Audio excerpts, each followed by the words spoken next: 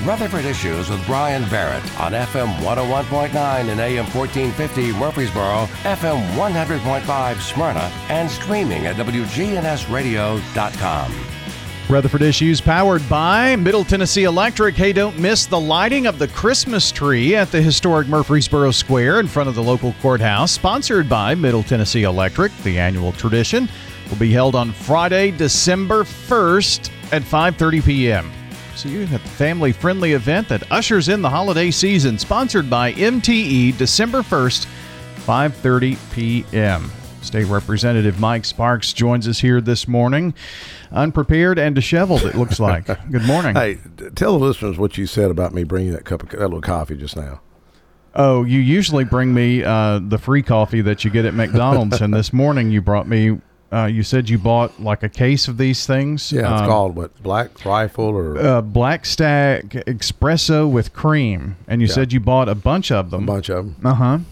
And you brought one, it's iced coffee, you said, and how did you put it? You said... no, you remarked, they must not be good if you're giving them out. Well, I mean, yeah, you said you bought a bunch of them, and yeah, I mean, you wouldn't be giving them away. Trying to be kind. I did that with some pickles the other day, and somebody said the same thing, bread and butter pickles. Did they say the same thing? Yeah, they're like, what's up, man? What's wrong with these pickles? I'm like, hey, they're good. They're bread and butter pickles, Anyways, they were a really good buy. Okay. Well, let me just ask it this way. Did you like this coffee? I don't, because to me, they're too expensive. Okay. Well, I know the answer now. I got 12 for $6 at Bargain Hut the other day, last night. So, I mean, 50 cents isn't too bad. Okay. Well, that answers a lot of questions. They're pretty good, though. Number one, they're, quote, pretty good. Yeah. Number two, they came from Bargain Hunt.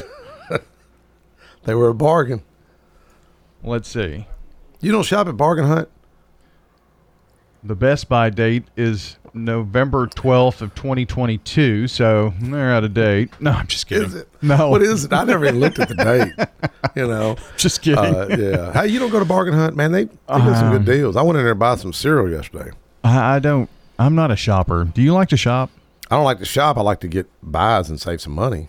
Yeah. Because, the grocery sales tax exemption expired on Halloween night. So, I tried to stock up a little bit.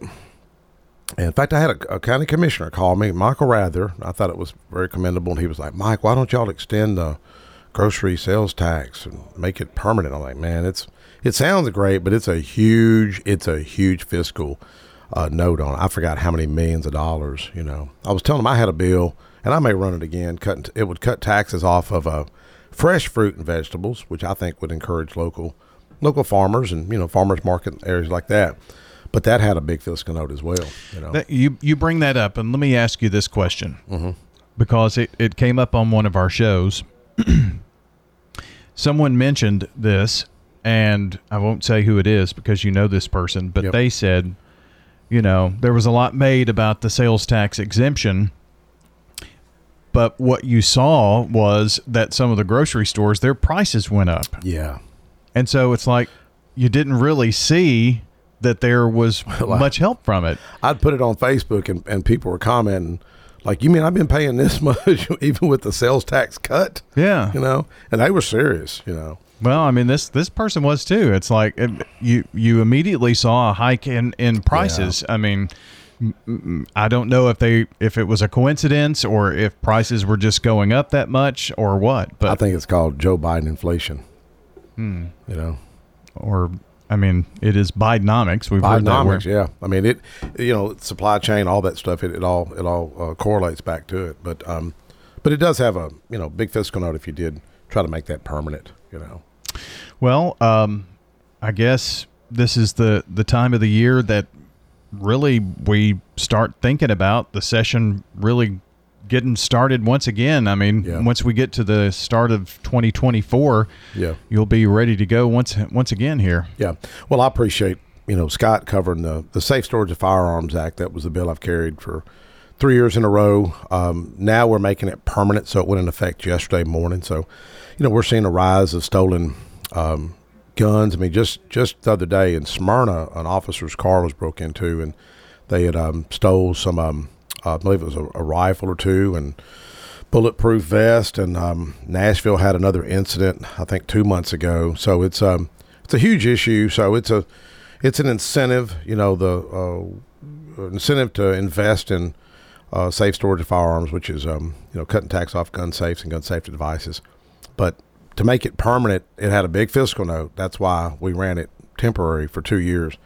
And then this year, the Senate, to be honest with you, dropped the ball. They just, I don't know what they're thinking on the Senate side. And it wasn't Reeves or White. It was another sponsor, and they just dropped the ball. And so I was able to go to the governor, ask him to make this, consider this during special session. I told him, I said, it's the best bill that you'd run up here. And I think it was, and it passed. So, we've got a rash of stolen guns. I mean, record amount of stolen guns on the street. Sadly, those rifles that were stolen out of those police cars they're already in the hands of criminals right now. I mean, that's some irony right there, Yeah. Are you talking about the incident in Smyrna? Yeah, and Nashville. Yeah. Mm-hmm. Well, I know that there was an incident in Smyrna where there was some police equipment that was stolen. I'm assuming that could be a firearm. Yeah. I mean, they never caught them. And I think, were y'all one that reported that I think was it where I read it was y'all on your news site that they haven't really released the identification of what they knew about the car and those that were evading law enforcement the other day? I have not seen that information. No. I thought I'd read it on y'all's site. But sadly, it's a huge issue. And I often talk about God wink moments, strange coincidences. I think I shared with you on the air maybe last year when Kyle Yorlet was the young musician, 23-year-old musician that was killed point blank range in Nashville with stolen handguns. And I seen where he was killed, and I never even thought of this legislation, but I just felt called to go to his funeral. I just went to his funeral. I've never been to anybody's funeral I didn't know. I think it was at Belmont, went to his funeral, and sitting in the back of the pew, and I said to myself, Lord, there's a reason I'm here at this guy's funeral. It's just heartbreaking. His family was naturally in mourning. But here's what society really doesn't understand, and I think sometimes my fellow lawmakers don't understand this. When you see a murder like that, not only is there all this grief and sorrow to the one that was killed, but what they don't realize is the two young teenagers that committed that crime, they're going to serve 25 years. It's a 15-year-old and a 16-year-old. And I don't think we really rationalize and realize that's $1.5 million that the taxpayers are going to fund to incarcerate those two juveniles. So my assessment with what the governor was saying, and I got to be careful saying that, but if that gun would have been locked up, maybe that young man would be alive today. Maybe those two kids wouldn't be serving 25 years in prison. Maybe the taxpayers of Tennessee wouldn't be having to dish out $1.5 million. But we got to reach these young people. The things I hear from teachers, it's off the charts, some of the problems. State Representative Mike Sparks with us today. As you've been talking, my thoughts kind of have been going to the recent incident in Laverne the past couple of weeks. With the estranged son of the Metro Nashville police chief, John Drake Jr., who eventually took his own life, but shot two Laverne police officers. That was just a very strange story, wasn't it? I mean, it really is. And you see that, and I don't know, my mind goes to what went wrong with that young man. What happened? Because I've got two sons, and they're totally different. One's class president, and the other one, I shouldn't say wild child, but he's kind of coming around. But they're two different kids. I had two brothers, totally different, And I'm thinking, what happened? What happened with that family? And, it's just, what can we do to reach those young people to make them make better decisions, think before they act? I was speaking at juvenile detention facility in Nashville. Guy had invited me out there, and it was a high secure facility. I mean, there's fences they looked to me like they were 30 feet tall, barbed wire. The kids were very polite. They're about 15, 16, 17. I was kind of sharing with them some of my own stories, and my best friend growing up was the police chief's son. He ended up killing him, taking his own life with his mom's retired police revolver. And, it's like, what went wrong with that guy? He would often call me up. He'd be drinking or something, and he'd say, man, how did you get elected? I mean, it was kind of funny. He'd say, man, you were as wild as I was growing up. He said, what happened? Like, how did you do this? I said, man, I put the Lord in my life. I took a different path. I took a different path. My mom sent me to Castle Heights Military Academy when I was in the 8th grade, and he left. Like, he was there with me. Sally Walls sent him there, and he left. I mean, he walked. Somebody gave him a ride. But, what turned me around was I didn't want to hurt my mom. I was thinking, man, if I ever got caught doing something wrong, it's going to break my mom's heart. But what was cool with these kids of the day, when I was talking to this one, and you could tell he didn't want to be there, and I mentioned the game of chess to him. I was telling Rob Mitchell this. I mentioned he perked up. He said, I know how to play chess. And all of a sudden he got interested. Well, they don't have a chess set, and I'm going to send him a chess book and chess set later this week. But it was kind of neat. I got talking to this kid, and before I left, he said, will you pray with me?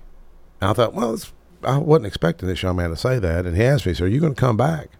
I'm like, yes, sir, I'll come back and see you, But it's like, what can we do to reach those kids? Because the fiscal note that we need to invest in them, because if we don't, we're paying for it on the back end. Our prison budget, as you've heard me say, is $1.2 billion. It's increased $600 million since I was elected. And you know how many lobbyists have walked into the office and even tried to advocate? Zero. So, there's a book of lobbyists. I think I've shared it with you, about 58 pages, 5 people per page, and 0 lobbyists for those issues. I guess that's only going to continue to go up, I would think, as costs go up for everything else, right? It is. It's just, I don't know. I was talking to Dr. Krause on the way out, and I think a lot of him. He was, he was one of my professors, and great guy, got a great heart. And we were talking about the mental health problem. I told him about what happened with MTSU. He hadn't heard about it yet. And, my professor at MTSU, I'm trying to get him to do a video and interact with the students about mental health and what we can do what they do to de-escalate, decompress, whether it's music or, whatever. And ironically, I called Bill Ketron yesterday, who's with MTSU, and my professor hadn't heard back from the administration on getting approval to do this video. So it's been like a month. And I told him, man, don't wait on the administration. Just do it. Just put the video together, and if they want to get on to you, let them get on to you, because it's such a serious issue. So I called Bill, and he's like, okay, let me get with, some folks and this and that. And he calls me back, and he says, Mike, there's a suicide on campus this morning. Talk about strange irony. And Alice Rowley, who run for mayor of Nashville, she happened to call me yesterday and was talking to me, and we were talking about a number to call, crisis number, and it's 988.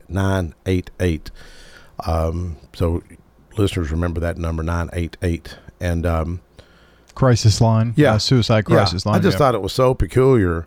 But, I told the professor, I said, man, if you wait on government, don't wait on government. Just get it done. Do it. Because we'll, go through all these processes. So hopefully McPhee and Ottman hear me on the radio, or Jimmy Hart, talking about this, because we can't wait on committees and all this stuff. Just put it together. Because I said, man, it puts MTSU on the map. This guy's like a celebrity, Dr. Raj, with TikTok and Facebook Reels. We got some smart students in that class, but we're in an epidemic when it comes to mental health problems in this country, not just this state.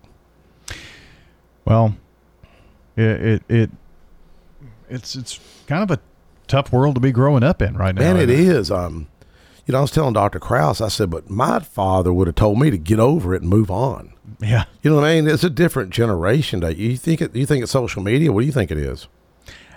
I don't know. I know my dad would have said the same thing. Move on, suck it up, Buttercup. Yeah. But it is a tough time for sure. Yes. Mike, appreciate the time this morning. Thank you, Brian. And we'll do it again soon. State Representative Mike Sparks joining us here. And don't forget, check the podcast if you missed part of the show at WGNSradio.com or wherever you listen to podcasts. And check us out on all of our socials. You can check the video podcast there, YouTube, Facebook, and X, formerly known as Twitter.